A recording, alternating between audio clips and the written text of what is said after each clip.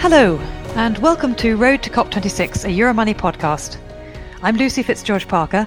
I'm the editor for Sustainable Finance at Euromoney magazine, and I'm your host for this weekly series in which I'm using the upcoming climate conference in Glasgow in November as an opportunity to talk to some interesting people about key themes in sustainable finance. Now, obviously, the title of this series is Road to COP26, but in fact, the inspiration for the second episode is another COP. COP15, otherwise known as the UN Biodiversity Conference, was originally due to take place last October, but was postponed twice for obvious reasons, and the first part of it is now taking place in Kunming in China this week. The second half is scheduled for May next year. So this seemed like a good opportunity to talk about nature finance, which has been one of the hottest topics of the past year, and to look at where that's going and what COP15 and indeed COP26 might mean for the sector. And to discuss this, I'm delighted to be joined by Fabian Huvila, founder of Poseidon Capital and all-round nature finance guru. Fabian, it's great to have you with us. Thanks for joining the podcast. Thank you for having me, Lucy. So, Fabian, to start with, could you maybe tell our listeners a bit about your background in nature finance? I guess, first of all, what prompted you to get involved in it in the first place? Sure. I came into the finance industry in 2006, about a year before the global financial crisis took off. And since I had a background in political science, economics, and international law, I was looking for a place where my interests would align with practical challenges at the intersection of these fields. And as it happened, a position would open up a few months later within Credit Suisse's sustainability group in Zurich. And I took that chance. And over the next few years, I would learn from the ground up from a group of true experts about what sustainability means in the context of a global financial institution. Early on, I started to specialize in an area called sustainability risk management. Again, at a time where not many banks would give these issues attention when they provided financial services to their clients. And as part of our daily routine, we would analyze and assess the bank's financing and underwriting transactions with clients. We would see potential negative environmental and social, mostly human rights impacts, and we try to mitigate these. And during that period, I learned a tremendous lot about different industries, mostly forestry, ag, oil and gas, mining. And I got exposed quite regularly to the negative impacts extractive companies can have on nature and the communities living in these areas or adjacent to them. And after about 6 years, I was getting a bit bored, frankly, a bit frustrated as well, with being in a constant reactive mode as a risk manager. And as I didn't want to leave the bank, I was looking for something more opportunity focused and came across this market called conservation finance. And I immediately felt attracted by the proposition of the market and was eager to learn more. And the only place where education was offered at that time was in something called the Conservation Finance Bootcamp at Yale University. It is a course led by Professor Brad Gentry, and it still exists today. And at the end of that week-long course, participants were asked to present a topical challenge they felt inclined to pursue. And as someone who firmly believes in the intellectual progress through debates, I spoke to the faculty and they confirmed that there wasn't any regular global meeting of investors in the space at that point in time. And so I went back to Zurich and started working on a concept for a global nature investor conference. And a few months later, we had our first global meeting at the Fed in San Francisco. And back then, the industry was small, very US-driven, primarily centered around sustainable forest management funds. But I sensed there was great potential for more. And so I became almost like an entrepreneur within Credit Suisse with the opportunity to build up the conservation finance business. Together with McKinsey and WWF, we embarked in 2014 and then 2016 again on 2 major research projects with the aim to really lay the intellectual ground for where the conservation finance industry could go over the next few years. And in response to the first report publication, some of the bank's clients got interested in the topic. And as there wasn't any suitable product on offer for them, we decided to create one. So in 2014, we launched the Nature Conservation Notes, the first nature-focused product launched by any Wall Street bank. And while it was small in size, it would provide us with many useful learnings for future product development. And as the industry grew, so did our conference as well. And from a small initial gathering among practitioners, it turned into the annual go-to event for the industry and investors interested in the space. And then around 2016, 2017, the industry focus seemed to have shifted to scaling and using capital markets as a positive force for nature. The first green bonds were launched with use of proceeds allocated to nature. and then later followed by the first blue bonds. And this was also the time where investing in oceans and the blue economy became an investment topic, at least in expert circles. We would start working on a first feeder product, investing in an ocean-focused private equity fund, and then the focus would slightly shift to public markets. As you probably know, an investor on average only allocates 5 to 10% of a portfolio to private equity. So there was this realization that a large part of an investor's portfolio just could not be exposed to nature. And so I started developing and then structuring in early 2018 an ocean-focused public equities fund. And in the meantime, I had global responsibility for green product development at Credit Suisse, but frankly felt more and more isolated and also torn between seeing that tremendous market potential and investor demand for impactful products on the one hand, but then also the lack of ambition and ignorance of this potential by the bank on the other hand. And so in the context of a restructuring, I then left the bank in 2019. And after I had left the organization, I started thinking about the next story to be written. And my guiding question all along has been, where can I add most value to financing the long-term restoration and protection of nature? And as I was looking for it didn't exist, I decided to create it and called it Poseidon. And that's where we are today. Okay, fantastic. Well, one question on that. You said obviously that you felt that Credit Suisse, there was a lack of ambition on nature. Do you think that was something specific to Credit Suisse, or is it more generally that nature is a difficult area for bigger banks to engage with? I don't think it was something that was particular to Credit Suisse. Frankly, it's something that we see in the market still these days, and that nature is a very complex investment field, multidimensional on so many levels that it's just hard to get your head around. And frankly, one could argue that together with JP Morgan, Credit Suisse was one of the more advanced banks in the industry, but also there was just not a broad belief in that the market could scale in any meaningful way in a short period of time. That's what these big banks are about, finding investment areas that you can scale quite quickly.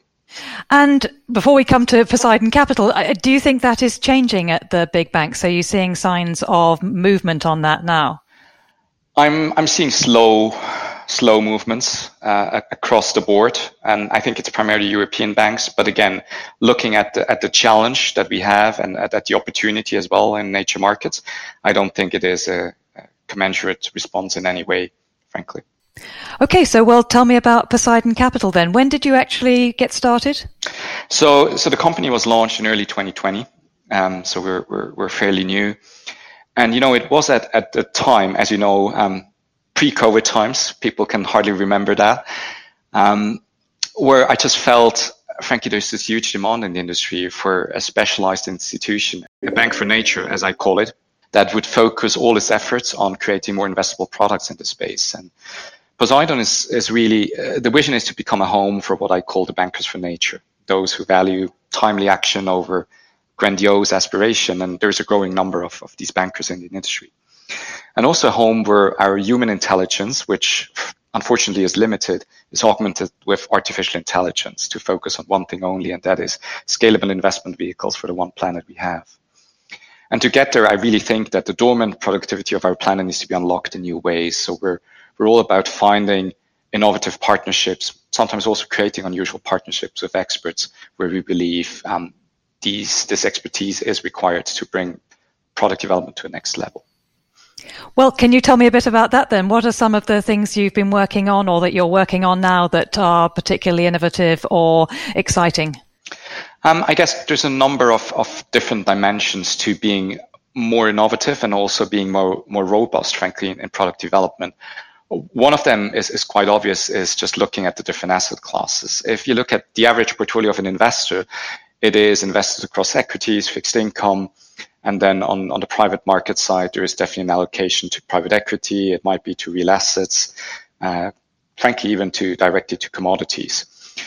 If you look at the other hand on what the supply is in terms of products, then predominantly in the nature space, most products are in the private equity bucket, which, as I mentioned before, is a very small allocation on average by the investors.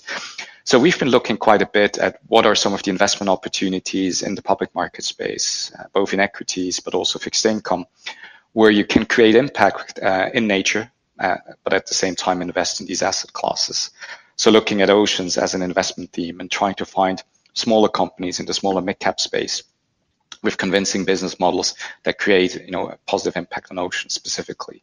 On the fixed income side, you might have seen that there is an increasing amount of issuance coming from both sovereigns and subnationals, but also corporates, where use of proceeds goes exclusively to nature issues. And so we've been thinking hard around a structure where you could put these different issuances under one roof and in a fixed income fund, but at the same time also looking at the materiality of these issuances and whether the issuer actually takes natural capital and investments in natural capital seriously, and hopefully find a way to price that into the product as well.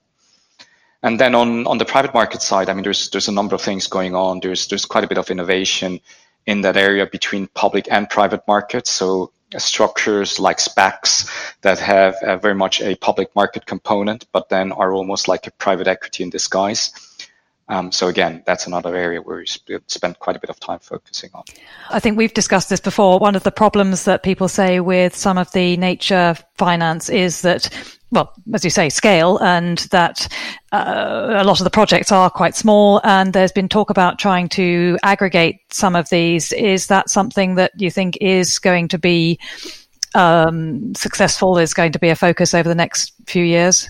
Aggregation has been a big topic for some time, and I think it continues to be.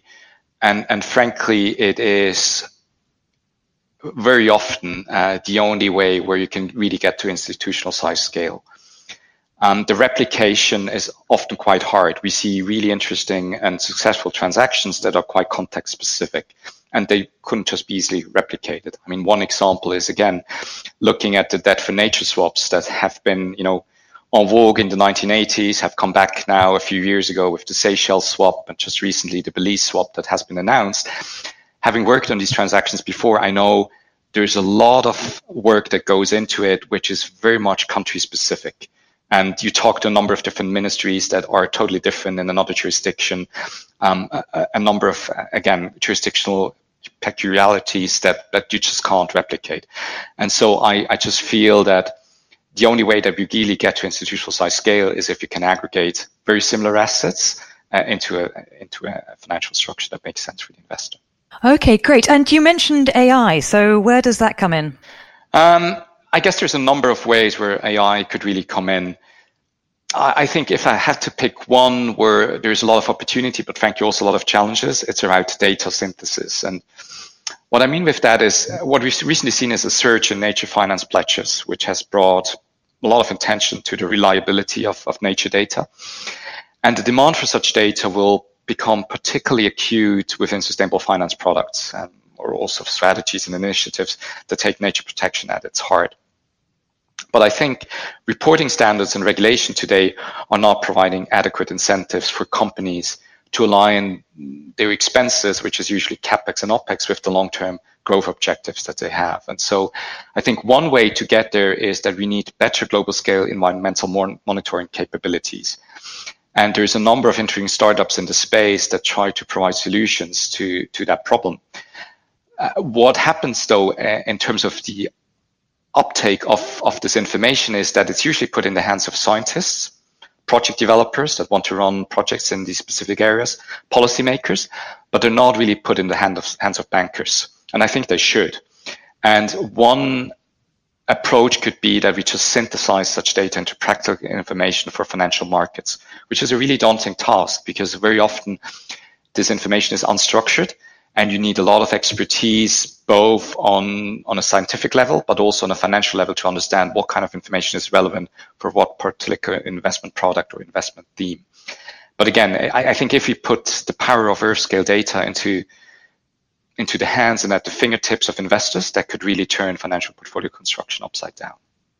So what are we talking about here? Are we talking about sort of satellite monitoring of forestry, agriculture, fishing? Yeah, satellite monitoring is something that has made tremendous progress, or I should rather say has become much more affordable for an average person to access.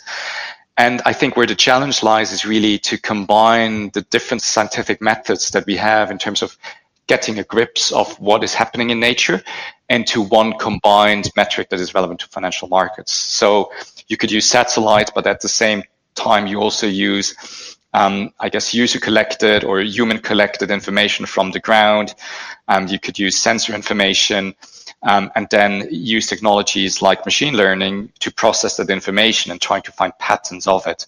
And I think if you do that in a combined way, then you come up with results that can be relevant in terms of finding what I think everyone in the industry is looking for, potential for alpha generation. So arbitrage potential that no one else has detected before, values that have been on assets that have been undervalued or overvalued, and frankly, where a repricing needs to be happening. And again, I think where we're still at the beginning is understanding what kind of data is available, where we've done some progress, but then basically collating that data and making sense of it. This is where the really big challenge lies. Just because also Earth is really complex to model. And what would you say was one of the most exciting things you've seen recently in that space? I think there's a number of interesting companies trying to address, I guess, a number of different challenges along that entire intellectual value chain. So if I had to mention one company, I really love a startup that is based between Italy and the US called Chloris, which is basically looking at a combination of satellites and sensor data and fuses that in order to come up with very accurate predictions of what the carbon storage potential of a very specific asset is. It could be a forest, it could be a landscape. And, the application or the data that comes out of that is important on the number of levels. It is important for, I guess, the project proponent, the seller of a project, to understand how much the project is actually worth, how much it stores in terms of carbon, which has become a commodity that is traded on voluntary and compliance markets and is aftersold quite a bit by investors. But it's also important for the buyer, frankly, as I guess kind of a proof of what they're actually buying and a tool for them to understand what the asset is actually worth. And it is a monitoring tool for both sides to understand also whether the interventions are directing us into some positive outcomes or negative outcomes. Well, you mentioned obviously that a lot of this is about carbon markets, and clearly there's a lot of intersection there between nature and climate finance. Do you think that sort of focus on the intersection between the two is positive for the nature side, or are there downsides to nature being seen as part of the climate solution? I think it has been a very difficult relationship for some times, and I always think about siblings, and it's almost like the climate change is the big brother and biodiversity is the younger sister. But I think the sister has grown quite a bit, and there is a realization also now in broader financial markets that biodiversity is a separate topic, albeit interlinked with the climate issue through nature-based solutions and natural carbon solutions. So it's almost like that shadow has slightly disappeared, but it's still somewhat there in terms of traditional thinking by investors to allocate money to specific topic and buckets. We often hear from some investors that, we already have allocated money to the climate bucket, and you have to make that convincing argument that if it's not nature-based solutions, then maybe nature should be looked at separately, because again, it is a separate topic, and biodiversity is a lot more than just the climate issue. So overall, I think it has helped in that there is this relationship, but sometimes there is still that shadow that kind of pops up here and then.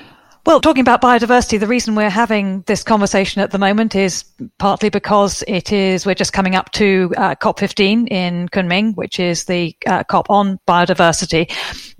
I've heard some people saying this could be the equivalent of Paris in 2015 for biodiversity. Do you think that's right?